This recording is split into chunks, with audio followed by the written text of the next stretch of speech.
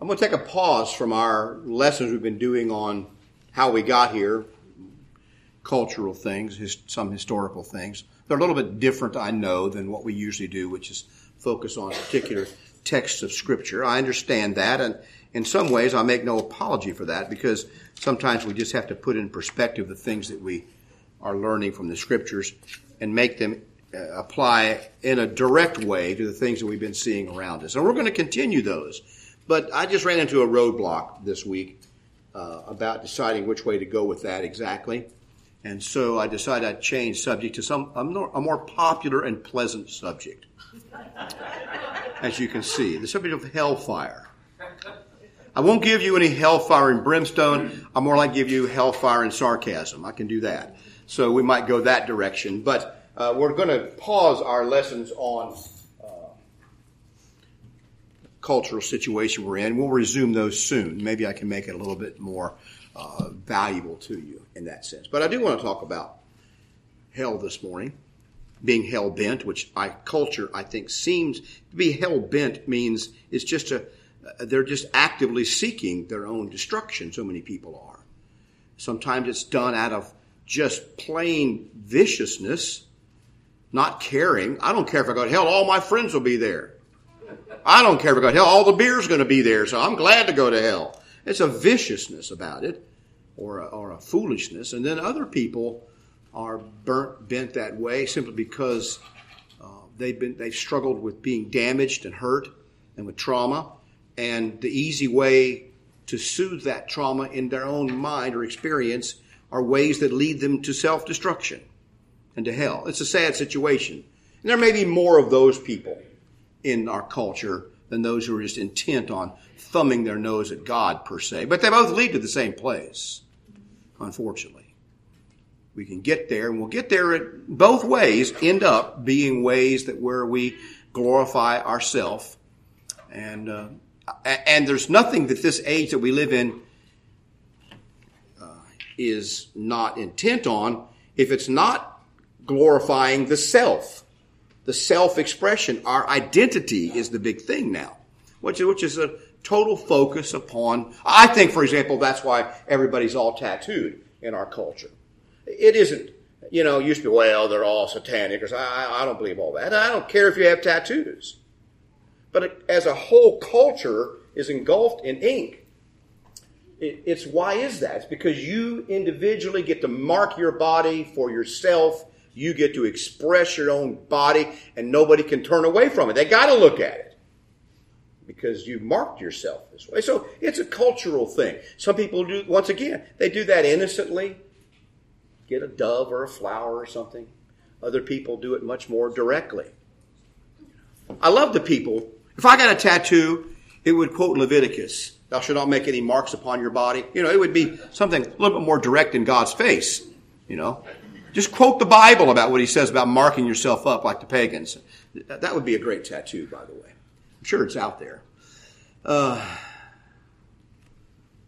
Let's go to the book of Mark. We'll just begin here.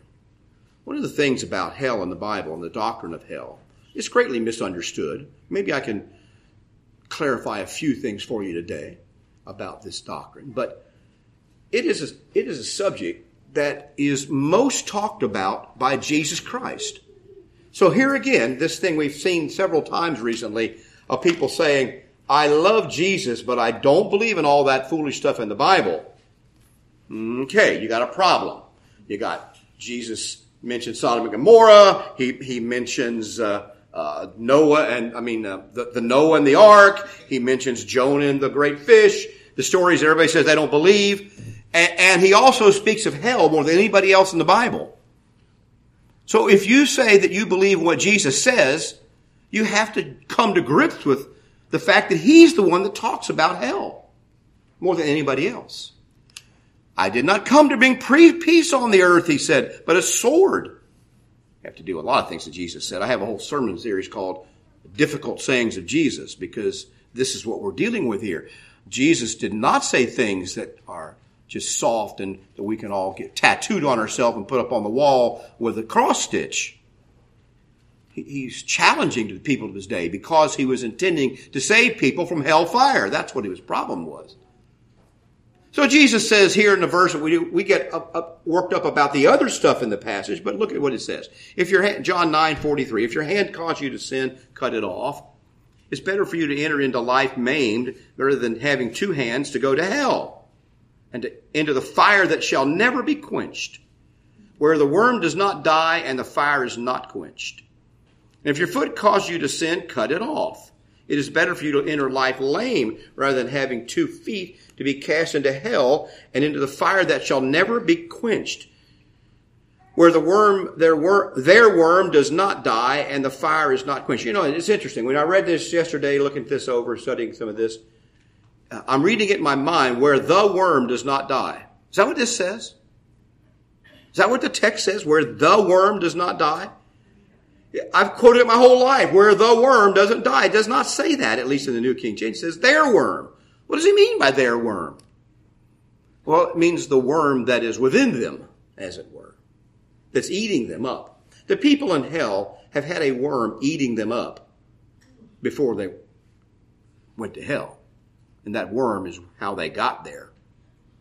It's how they got there. Their own lusts and desires, the worm that ate them up, is still eating them up, because now in hell they have no way to satisfy it at all. There ain't no beer in hell. Okay? I don't think it's because it's in heaven.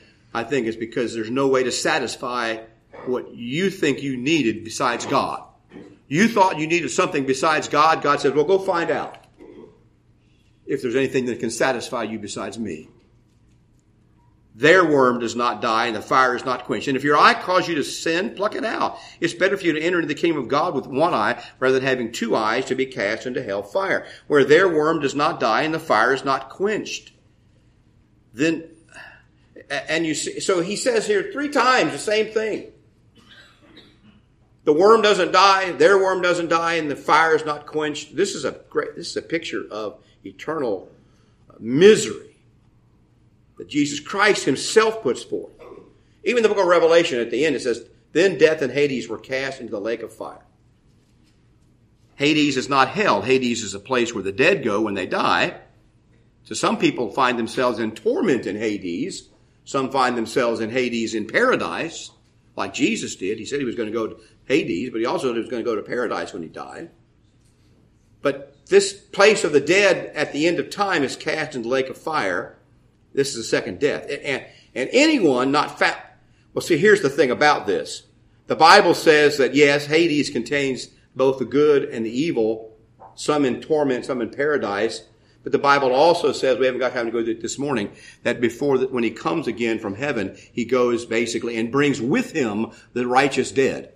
Those who are righteous and dead, he takes out of Hades, and he brings with him to the earth to judge the earth.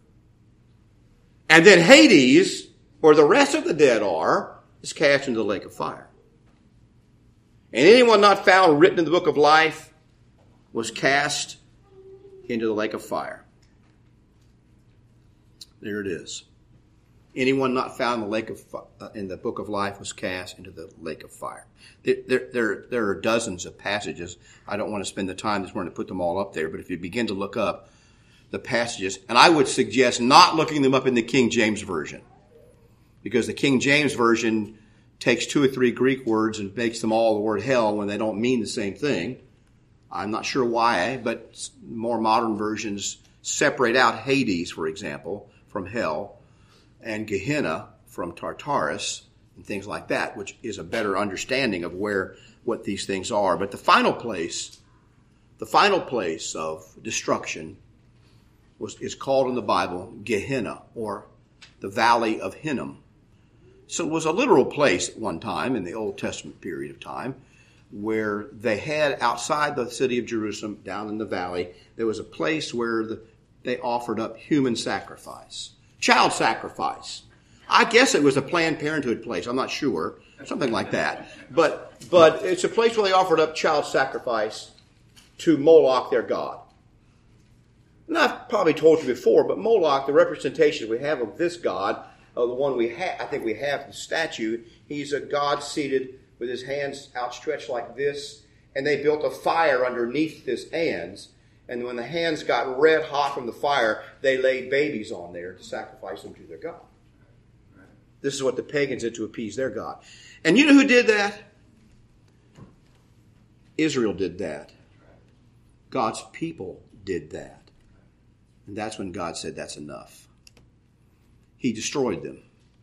When they turned to sacrificing their own children to Moloch for their own convenience and for their own betterment in their own view, because it would make things better. We get better crops if we kill our children. People today say, well, we got to have more food, so let's kill the children. Anyway, I'm getting far afield here. I'm pointing out that this pathway was paved through child sacrifice, and that place became detestable to the ones who came back from captivity. They've been taken away because of that child sacrifice and other sins that they did. And when they came back, they made this into a garbage dump. It's the place where they dump all the garbage and dead animals over that hill into the valley. And it became a place of stench. And it became a place where the fires didn't die. You've all been by the dumps in these 2-3 counties here and seen all those eternal flames. It's not that John F. Kennedy's up there, with eternal flame on the side of that hill. It's all the gas from all the trash and rotten stuff coming up out of the ground. They just put a pipe on it and burn it. Well, they used to. I'm sure that's causes global warming. But in any event, that's why there's a fire associated in this valley. At the time of Christ, there was a fire in this valley all the time, smoldering. There was stench. There was maggots there because this is where the dump was.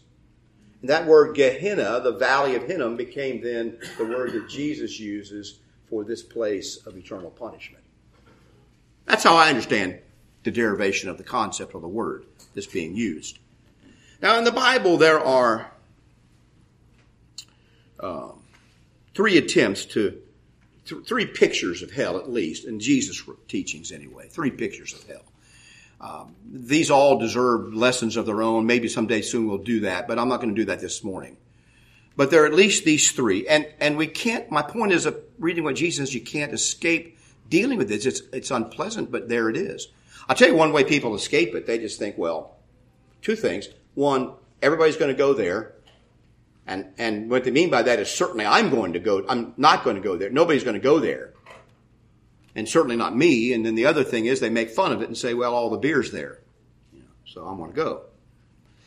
But there's 3 pictures of hell in the New Testament. One of them is eternal torment. A torment here of not being able to have what you want. Not of being, as it were, chained. Or all your possibilities of receiving what you want taken away, torment. I don't get the picture that God is intentionally just doing stuff to people in hell that would bring him some kind of gleeful pleasure like the Marquis de Sade. C.S. Lewis, I think, best described hell, from my understanding, and perhaps you can put it with this picture. I don't have the quote up here. Basically, hell is the place where God just simply removes himself and puts you, and he removes himself from that place. He basically says that hell is God giving men what they want. You want God to go away and leave you alone? At the end, he will do that. He will finally give you what you want. He will go away and leave you alone. Except you'll realize then, far too late, that without God there isn't anything that you want, anything that can satisfy you, and it becomes a place of torment. Because you being you still have all your desires. That worm doesn't die. The desire, as it were, the worm of desire doesn't die, but it's a place where you can't satisfy it because all good things come from above. So God doesn't have to torment you. He just puts you there. You were made to be with him. He made you to be with him. You've rejected that altogether, so he just leaves you alone. It's also a place of utter isolation, outer darkness. The picture here, the visual picture of outer darkness, we don't have much of this since we live in cities and different culture, but you have a house and a house or a cabin, out here in a yard. And in the house where the Father is light and merriment and eating and drinking and people being together, a family structure. In the house is where God's family is. And outside through the windows at night, you can see light in the yard. There's light near the house. And so the picture is that in the house, for the children of God, there's the light of God and his family there, enjoying each other and enjoying the presence of the Father. And some people in the world are living in a situation where they're close enough that they enjoy the light from the window. And that's where we are in the world today. In the world today, every person shares in the blessings of God. Wherever they live and whatever their circumstance, they share some of the light from the window of the blessings of God and God's people. The atheists in the United States of America benefit from God's teaching that all men are created equal, that all should be held accountable for right or wrong. They benefit from the concept of free speech taught in the Bible. They benefit from all these things. They benefit from the morality that God's taught people to live, to love your neighbor as yourself. All the people are talking about loving your neighbor. Where do they get that in the world? Where do you get that in nature, love your neighbor? How does nature and atheism teach you to love your neighbor? There's nothing in nature that says all men are created equal or that you should love your neighbor. That came from God. That came from Christianity. And they're still they bask in the light of this doctrine, preach it like they invented it, like Karl Marx came up with it or Carl Sagan came up with it. So they're basking in the light of God's glory, and they still enjoy the benefits. They're on the outside edge, seeing they're in the yard. But then he says to some, when he finally brings an end to the dinner, he says, take this person and cast him into the outer darkness. That meant you get him away from my house so far that he can't even see the light through the windows. He's in the outer darkness where there's no light from my house to shine upon him. This is the picture of the Bible of hell. God will remove those who rebel against him, do not want him interfering in their life, telling them what to do so they can be themselves. And he will remove them to the outer darkness. Utter isolation. It's funny in a kind of a weird way that the buzzword of so many people who hate God and especially hate Jesus Christ as Christianity is community. They just love that word community. Is there any community outside of Christ? There isn't. What we see in the world is biting and fighting, and devouring, turfs against LGBs and everybody is at each other's throat because there's no real community. Like I said, you can't get all men are created equal and everybody should be treated. You can't get that from science. What dogma of science teaches you that all men are created equal and they should all be given respect? We should love. There's no dogma in science that can teach you that. But there's no community outside the true community of God and his love and his teaching about what man really is, who you really are, and who that neighbor of yours really is. God's teaching tells you that. Now, do Christians live up to the command, to the demands of that teaching? They often do not. Do not get me wrong here. But it's still there, written down in his word. And those who follow Christ are called back to that teaching constantly in their life and rebuked for neglecting it. But in the world, there's no real community. And so you have then personal disintegration. They will be destroyed. They're lost, and they will be destroyed. The one thing that we are seeking in our society is personal integration, personal value. But outside of God who's making you who you say you are and all the other things, there's just nothing there. And so hell is the loss of the personality. It's a true loss, a disintegration. John 3:6 basically says, it doesn't basically say it, it says that he who believes in the Spirit, he who believes in the Son has everlasting life. He who does not believe in the Son shall not see life, but the wrath of God abides on him. All that is outside of Christ is the wrath of God. Now the objection that's made to that is, well, God doesn't have any right to be angry at me. I'm a nice person. Well, that's the thing that needs to be examined right there. The wrath of God abides upon all men because all men have sinned against their Creator. They've all sinned. And you can tell me that other people sin worse than you do. We can have a debate about that. I don't know. You might convince me, but like I tell people all the time, I'm not the one you got to work. People apologize to me for cursing around me. I tell them, I'm not the one whose name you just used in vain. It's not my name that you cursed. Why are you telling me? Why are you apologizing to me for the filthy, foul language you use? There's someone else you need to apologize to.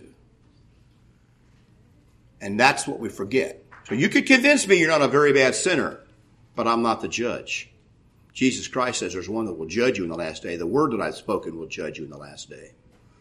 Oh, but I don't believe that word. Okay. You have to take your chances then. The Bible says, among other things, and ran across this in some recent thinking. I think it fits here. That men are inexcusable. Or the Bible uses the words without excuse. There is a word, apologia, forms of that word in the Bible. We get the word apology from that, an apology. And more in academic circles, apologetic, which is a defense of something. Lawyers make apologetics for their clients, defenses of them. And that's what the word meant in Greek, a defense. So you would, we call it the field of defending Christianity against its critics is called the field of apologetics. But it's also used in secular academic cases, apologia and other words like that. Well, this word is it's really an apologia without excuse. No excuse. And the Bible says this 2 times. It says it in Romans 1, verse 20. We've used this in our other lessons. For the creation of the world, his invisible attributes are clearly seen, being understood by the things that are made, even his eternal power and Godhead, so that they are without excuse. Speaking specifically of the Gentiles, they have no excuse. He says here, men can see the creation of God and his working in the world, and they are without excuse not to believe in God and understand his great power and divinity, that he's different than them. They're without excuse. Evidence has been shown to them. And we could talk about that for a long time, about how that is actually the true situation that you're in. I love watching these nature shows. And I'm now, as you know, I keep bees. So on these bee forums, all the amazing things about honeybees, which I could regale you with for hours about all the amazing things that honeybees do. And the usual thing is, well, evolution has designed this. Isn't evolution wonderful? It did this. And if you just substituted God for the word evolution, it would make sense. But evolution can't design a honeybee because it's nothing. And they'll tell you when you push people like Carl, well, evolution is nothing. It's just a fact. It isn't a force. Evolution is not a force. So they want to make evolution something that's sitting back there thinking, well, how can I make this little sea urchin do better? I'll tell you what, I'll do this. That's God. That's not evolution. That's God. But that's what they make evolution to be. Some thought process behind it. That's called intelligent design, by the way. But you're without excuse to not look at the world and say there's something superior to man and more powerful than man that I ought to think about and find in this case. So we're without excuse. And then the other time it's used, in the next chapter of the book of Romans, only 2 times it's used, he talks to the Jews in this case. He says, you are inexcusable, O man, whoever you are who judge, for in whatever you judge another, you condemn yourself. For you who judge practice the same things. You practice the same things, and therefore you are condemned because you do the things that you condemn other people of. You know, hang on a minute here. I wanted to find the word I was looking for here. This is an interesting proposition, the thought process behind this whole thing. Suppose God were to put an invisible tape recorder on you, a digital recorder around your neck. Or, what's coming? There's going to implant one in your arm. It's a digital recorder. And it will record everything that you say to other people about how they should act and what they should do. It'll make a recording of that. Okay? And so as you go through life, it'll say, well, I can't believe that person did this. Did you see that she did that? How could she do this? How could he do that? I can't believe that. And makes these recordings. And In the judgment day, God just simply takes the recorder, plays back what you've said about other people, and says, okay, the only thing I need to judge you is what you said about other people. I'm just going to take these things that you said, things that you thought that other people ought to be doing, and we're just going to look at your life in light of those things. I don't need the rest of the Bible. We'll just take what you said. How would that work out for you think? Would you be any better off? You don't like the Bible? Well, let's just take the things you've said about other people, how they ought to be, and how mad you got because they didn't do something that they were supposed to do. I mean, you can start with complaining about what a waitress at a restaurant does or doesn't do. All the way down and compare it to your life. You see, this won't work out. This is what we're like, though. What we do is we apply all these great standards we have, all these lofty and noble ideas. Even things like race and gender and all that, we don't apply them to ourselves, though. We apply them to everybody else. Especially our enemies. And in the end, God can take those things and he says, you are without any excuse. There's no reason for you. And I just hated that. When I was a kid and my dad would call me on the carpet.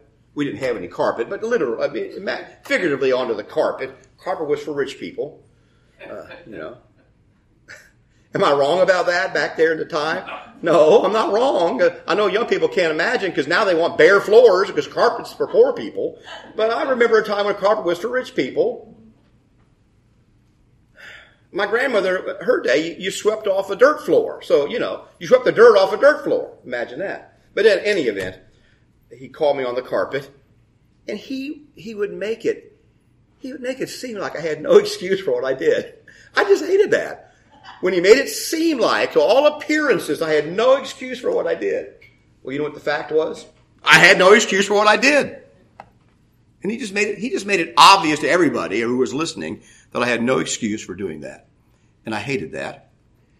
And you felt like squirming away. But I'm not going to be dealing with my dad in the day of judgment. My dad loved me. He would, when he was whipping, he even said he loved me when he was whipping me. But imagine that.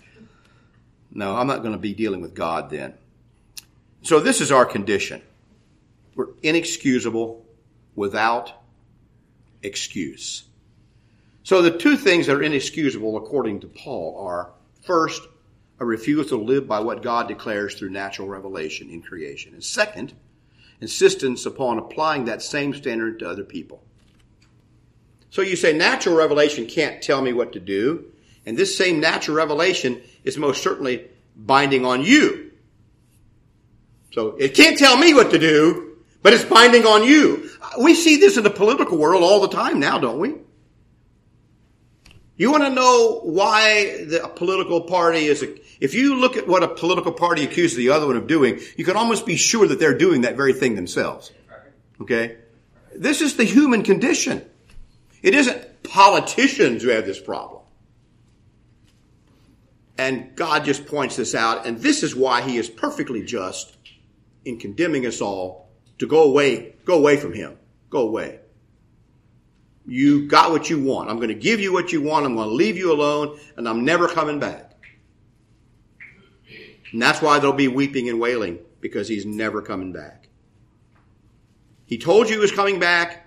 You didn't believe him. Now he's really not coming back. I read something interesting a while back. I don't know whether I showed you this before or not.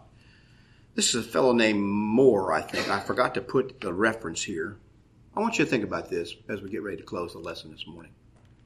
All the hell you shall ever have. Consider, this is it's got old language. In other words, it's beyond the 7th grade vocabulary. Consider that the trials and troubles, the calamities and miseries, the crosses and losses that you meet with in this world are all the hell that you shall ever have. Speaking to Christians. Here you have your hell. Hereafter you shall have your heaven. This is the worst of your condition. The best is to come. Lazarus had his hell first, his heaven last. But Dives, the rich man, had his heaven first and his hell at last, in Luke 16. You have all your pangs and pains and throes here that you shall ever have. Your ease and rest and pleasure is to come. Here you have all your bitter, your sweet is to come. Here you have all your sorrows, your joys are to come. Here you have all your winter nights, your summer days are yet to come. Here you have your passion week, your ascension day is to come. Here you have your evil things, your good things are to come.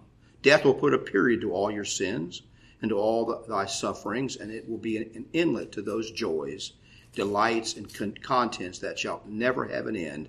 And therefore hold thy peace and be silent before the Lord. I love that thought. What you suffered in this life at the hands of other men and even your own doing, if you're faithful to Christ and believe in his word and do what you can to obey him, this is the worst it's ever going to be. Can you bear it knowing that? Don't the doctors tell you that when they're going to do something to you? This is going to hurt. But you know what they mean by that is, and it'll stop hurting as soon as when I'm done. Yes, it hurts here. But this is the worst it's going to be if you love Christ. And if you don't, this is the best it's ever going to be. You go to those funerals of wicked people who have cursed the name of the Lord and live that way. And you hear them preaching to heaven, oh, I'm glad their suffering is over. And I have to tell you, I feel ashamed of this. I feel ashamed. Because when I hear that, I think, oh no, their suffering is just beginning. It's just now beginning. Yes, they suffered in this life. Just don't take that away. But without Christ, their suffering is yet to come. Don't let this happen to you. Don't serve yourself to the point that you lose yourself completely and you don't have anything. There's nothing left to save. You know, we can save ourselves, not by ourselves, but through Jesus Christ. We find this in Acts chapter 2 as we close. He says, I just went too far, sorry. Now when they heard this is in Acts chapter 2, they were cut to the heart. And they said to Peter and the rest of the apostles, men and brethren, what shall we do? Then Peter said to them, repent, turn around, turn away from what you've been doing. And let every one of you be baptized in the name of Jesus Christ for the remission of sins, and you shall receive the gift of the Holy Spirit. For the promise is to you and your children and all who are far off, as many as the Lord our God will call. And with many other words he testified and exhorted them, saying, be saved from this perverse generation. Save yourselves from this perverse generation. And then they who gladly received his word were baptized, and in that day about 3,000 souls were added to them. This can be true for you this morning if you want to turn away from a life of self-interest and learn to slowly crucify what you want and love what the Lord wants. And what you find when you do that, the little bit I've done, I find that I've been wrong. That what I want is so inferior and cheap and painful compared to what the Lord will offer me. You can learn to love what the Lord loves and follow him, if you will. So we can baptize you to Christ this morning. You can begin that journey, that process, if you will. All things are ready. The Lord doesn't require anything of you but that desire and the willingness to obey. So if we can help you this morning, if we can pray with you about a sin that you've committed that you need forgiveness for, come down here to the front row and we'll help you. Let's stand and sing.